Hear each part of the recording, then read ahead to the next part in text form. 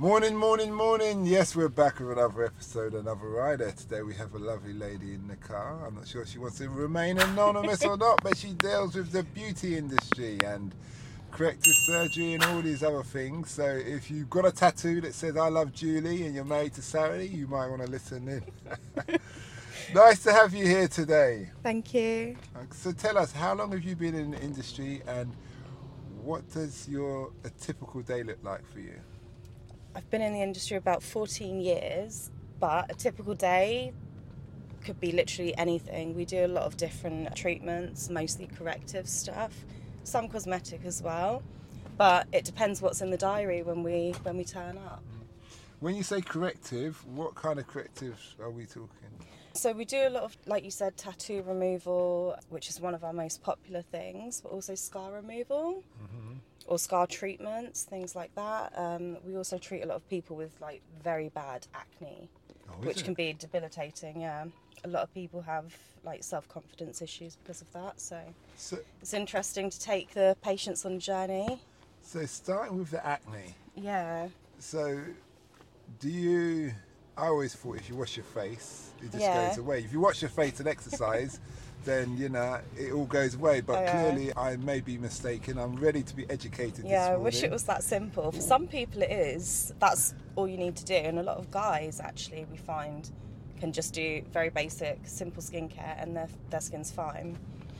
A lot of teenagers, obviously it would be hormonal, but then you get a lot of sort of older, middle-aged people who still have acne.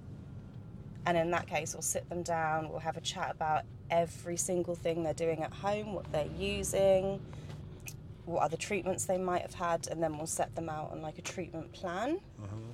And we do before and after pictures, so we can see physically exactly what's happening to their skin as they go. So and also legal purposes. Exactly. Yeah. Just and to make advertising. Sure. And advertising as well. Yeah.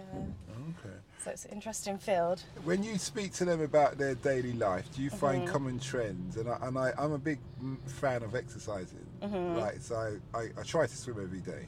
Oh, that's that kind of thing. Yeah. And if I swim, I'm always in a sauna and a steam room as well. Yeah. Do you find that a lot of people do not exercise who have acne problems? A lot of people. Uh-huh. So, lifestyle is one of the biggest things. It's not only like what products you're using, it could also be down to sugar. So we find that a lot of people that have acne have high sugar diets and it causes it, or it might be what they're sleeping on. Sometimes we get teenage boys who haven't changed their pillows and things like that, and that can make a big difference just doing something like that. Yeah. So wash your pillows. Wash your pillow or wash the casing every week at least, and wash your pillow every year. Yeah, absolutely. Okay, so you go through all of that. So you're not just like a specialist in cosmetics, you're actually a specialist in lifestyle. Yeah, you end up like that, I have to say. You start off doing mainly just cosmetic stuff, but you find that unless you delve into the lifestyle, you can't really correct some of these problems. Yeah. They'll just be coming back and presenting with the same thing each time. So, I guess years of experience kind of teaches you what people are doing. Some people won't say, some people open up, and then that way you learn. That could be a factor as well. Okay. Yeah. So, this is very interesting when I think about it. So, did you want to get into this industry? Was it like a job that you just kind of fell into, or did you study hard to... Oh, I fell into it, I have to say. So I ended up getting into like just general normal beauty, like cosmetic stuff, when I was 16, 17. And it's because my neighbour had a beauty salon at the end of the road, so I used to go and work there on a Saturday. And then I realised that I had, some interest in it, so I went to college, did 2 years there, and eventually off into the beauty industry. But you kind of progress through the ranks quite quickly, I would say. So you get onto things like laser and all of that more advanced stuff fairly quickly. Yeah. Did you find that course really helpful? No, not at all. It was not helpful in the slightest. You learn everything on the job. It just kind of gives you the basics. Okay. Yeah. But can you do the job without having the qualifications?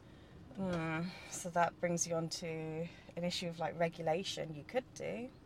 Oh. because this country isn't very well regulated for the beauty industry. So you've got a lot of people who go off and do 1 or 2 day courses, online even.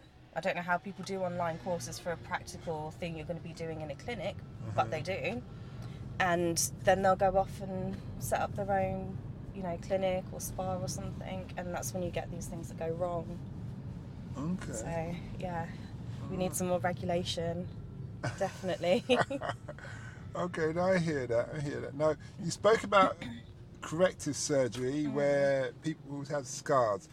What kind of scars are they, and can you, I've got a hernia scar, for instance, a big scar, but I don't mind, I'm a bloke, and I can always say, tell a story, tell a war story about it. Yeah, someone tried to cut me, Yeah, this is how it happened. That kind of thing. Yeah. But is there any scars that you can't work on, and what do you actually do? What actually happens?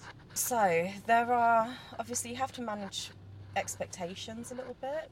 It depends on what type of scarring you have. Obviously, if it's a really deep, big scar, we may not be able to get rid of it, but will definitely help to improve the look of it.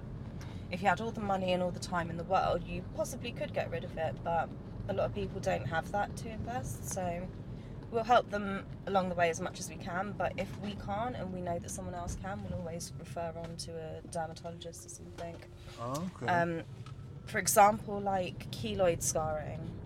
Oh, that's when the skin grows again and again and again and gets and big, it just keeps growing. If you touch that, you're going to make it worse. Really? Yeah, so you have to be able to identify keloid scarring. And it doesn't just start off like that. Some of them are just flat scars, and they'll stay flat for years, and then they'll start growing if you do anything to it. So you have to be really, really careful. Why do you get... I've seen black people with it. I haven't seen anyone else culture with it, race with it. So why do we get that?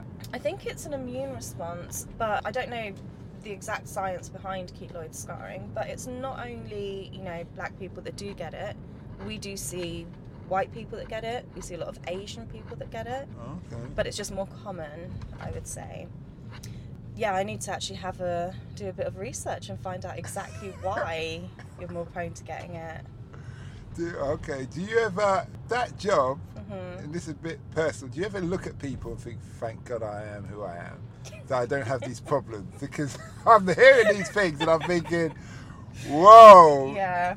You must... There's a lot in the industry that if you aren't in the industry, you don't know. And to us, it's simple stuff. But we have to realise that we've been taught that, and we've kind of learnt along the way. Like most people, the general public, aren't within industries where they're taught all of these things. So what might be simple to us might be a new revelation to them. You deal with a lot of social issues in retrospect, from what I'm hearing. The government obviously has its schooling system. Yeah. If you could change things in the school to make your life easier when it comes to cosmetic, and I'm not talking really put yourself out of business here, what would that be? What subject would you bring in? Or... That's a tough subject, actually. Not too sure. I actually think it would be something completely different to what I do. It wouldn't even be anything to do with cosmetics, because... Hygiene? Changing your bed sheets? Yeah, but those are like small things. I would say they're not that big an issue. Okay. Maybe someone's mum tells them change your pillowcase and that sorts the problem out. But it's just that maybe they haven't had anyone say that to them, so they come to us. We tell them, and then the issue goes away. I would actually say finance. Finance? Yeah. Really? I would say finance issues. Why finance? Because we're not taught anything about that in the UK. Okay. Kind of taught Pythagoras theorem, and then off you go into the wide world, and you have to learn what a mortgage is and learn what interest rates are and things. So, yeah, something completely different. That's interesting, because I meant in relation to obviously the field, but you still went yeah, did something totally different. I'd still say finance. Okay. Definitely. Yeah, that's right. What have you learned from the industry that you wish you knew when you had started? You can't solve everybody's issue.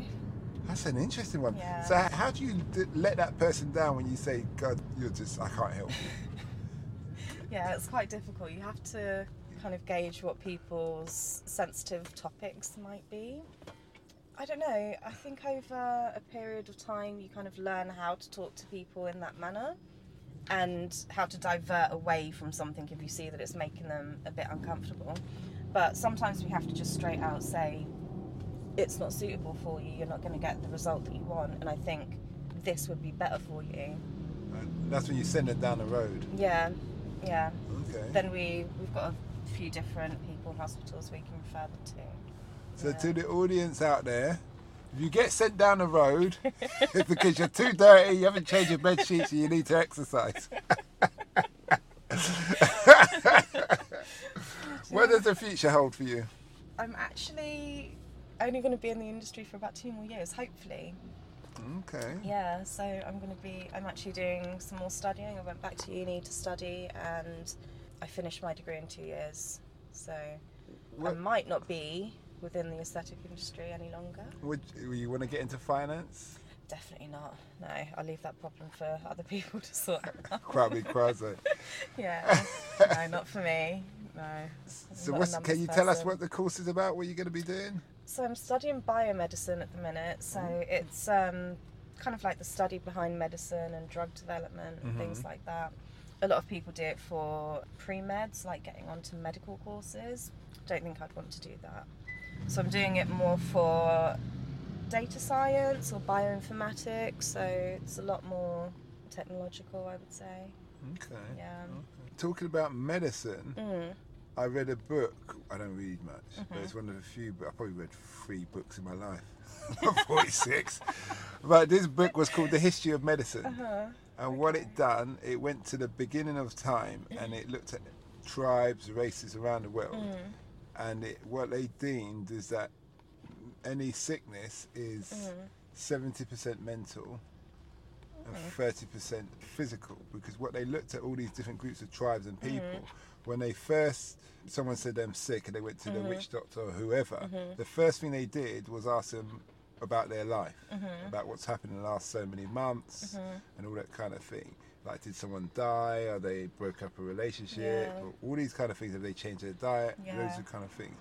And that was kind of their mental, that's the kind of okay to see where they are. Because if their favourite dog died, then that's a big signal to why they're stressed out, now they've got headaches or what have you like that. And then they said there were the last 30% was only physical.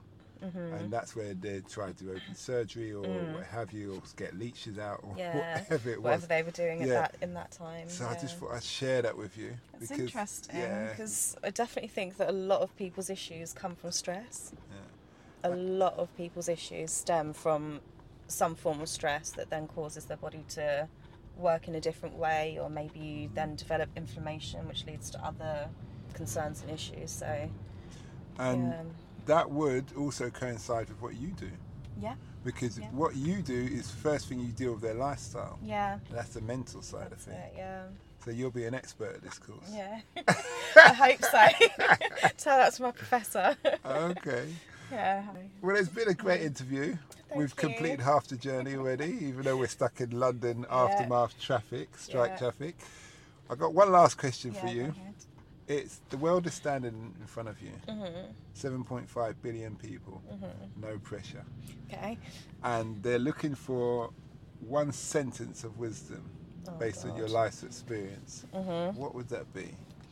God, to sum it up in one sentence: don't take life too seriously. Yeah. Well, thanks a lot for that, and I wish you will. Before we go, do you want to give a shout out to your company where people can find you? Company, you on IG or anything? Yeah, so we're Pulse Laser Clinic, not Pulse Light Clinic. Pulse Laser Clinic. We're not the competitors. We're not the competitors. Yeah, we're not a big chain. We're a private family-owned company, and we do a lot of personalised treatment. So you know when you come in, you're always going to get a great treatment with us, and we're based on Wigmore Street. Okay. So, and that on IG, on social media, that's this Pulse Laser Clinic. And it will say that in those words. Yeah, no underscore, no. Okay. No, just Pulse Laser Clinic. Okay. You'll find us. Well, thanks a lot for that. All right. And I wish you well. Thank you too. We hope that episode enhanced your life. We post an interview every day, as well as vlogging on our social media channels. Don't forget to subscribe to get our latest